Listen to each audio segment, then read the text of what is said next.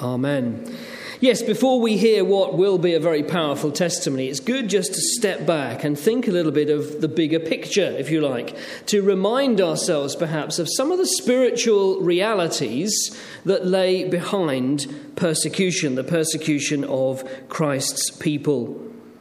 In the book of Acts, in Acts chapter 4, after two of the apostles, Peter and John, have had their first taste of persecution, they gather the disciples together to pray. You may know that passage well in Acts chapter 4.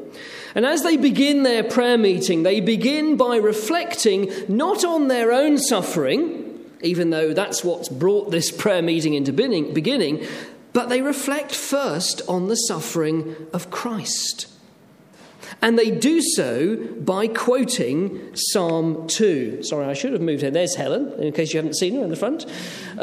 Psalm 2. The apostles begin this prayer meeting by quoting from Psalm 2. And I want to just suggest fairly briefly this morning that this psalm reminds us of four things that we need to take note of as we think about persecution, as we hear a testimony, as we consider our own response to the realities of persecution.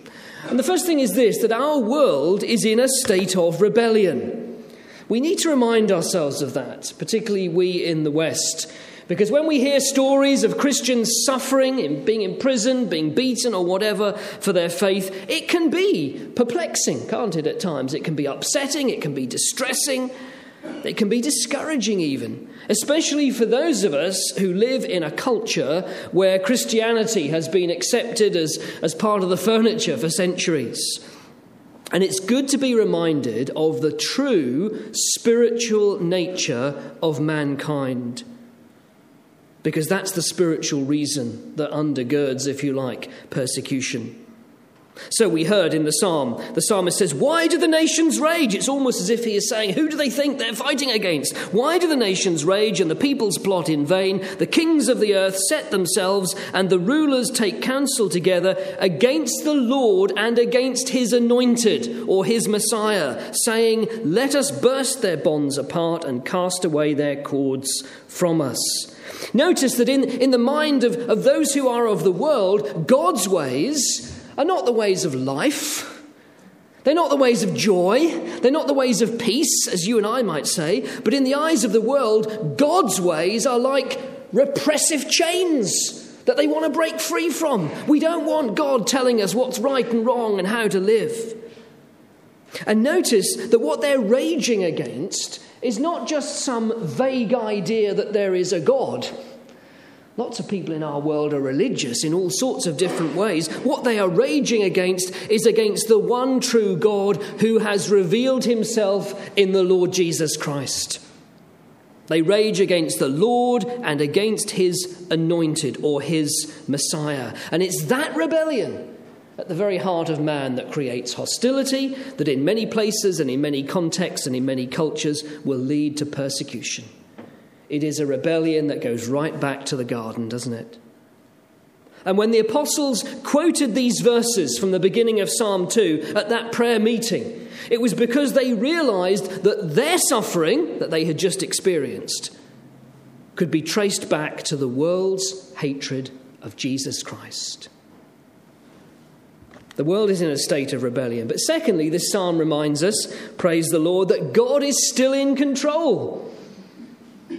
I hope you believe that, but it's good to remind ourselves of it, isn't it? Because again, it's so important. We can look at the world around us, and if we're honest, there are times when it doesn't seem as though God is in control, doesn't it? When we see evil appearing to flourish, and particularly when we hear about persecution, when we hear of Christians suffering, when we hear of Christians being imprisoned, when we hear of Christians being beaten, when we hear of church buildings being destroyed, we might question whether God is in control. Somebody once said that the persecution of Christians looks like Christianity losing. And it's good to be reminded that God is sovereign, that he is still in control. And so in the next verse in the psalm, Psalm 4, we read, "He who sits in the heavens laughs. The Lord holds them," that's his enemies, "in derision." Now, that's an interesting little phrase because you won't find very often in the Bible a reference to God laughing. Actually, it only occurs a handful of times in the Old Testament. And when it does, it's not because God has heard a good joke. The picture of God laughing is used to, if you like, to depict his response to his enemies. Now, it's not that God treats sin lightly. It's not that God doesn't care about the suffering of his people.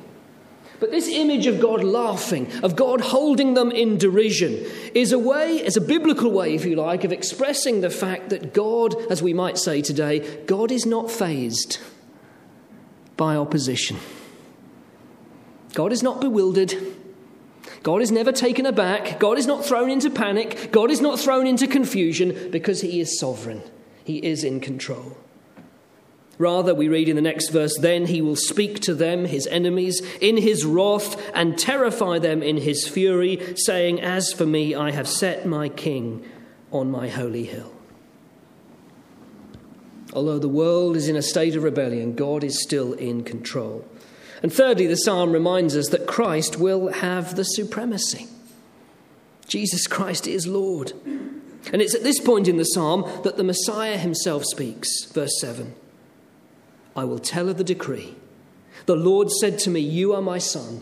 Today I have begotten you. Now, you all know that verse because it's quoted so many times in the New Testament. It's a great favourite among New Testament writers in terms of Old Testament verses. Psalm 2, verse 7. The apostles see that as fulfilled in the person of Jesus Christ. And so the anointed one, the Messiah who now speaks, he declares who he is. He's God's son. He declares his destiny. He says, the Lord said to me, I will make the ends of the earth your possession. And he also declares his authority. The Lord says to him, you shall break, or the word can mean rule, you shall break them or rule them with a rod of iron and dash them in pieces like a potter's vessel. Now that's a picture of judgment, isn't it? One day, we know, don't we? One day, every knee will bow, whether willingly or unwillingly, in acknowledgement that Jesus Christ is Lord. The final chapters of the Bible remind us that there will be no place in the new heavens and the new earth for those who reject Christ. But that on that day, the Lord will wipe away every tear from the eyes of his people, including those who suffer for him. The world is in a state of rebellion, but God is still in control, and Christ will one day have the supremacy. And so finally, this psalm reminds us that in the meantime, as we wait for that day, the gospel must be proclaimed. The psalm ends with an appeal. Verse 10, now therefore, O kings, be wise. Be warned, O rulers of the earth. Serve the Lord with fear and rejoice with trembling. Kiss the Son, lest he be angry and you perish in the way. Notice verse 10 addresses the very people who are mentioned at the beginning of the psalm. The kind of people who are expressing active rebellion against the Lord. The kind of people who are demonstrating their hatred of Christ. The kind of people who persecute Christ's followers. Be wise, be warned, serve the Lord, kiss the Son. That's the challenge, isn't it, of the gospel?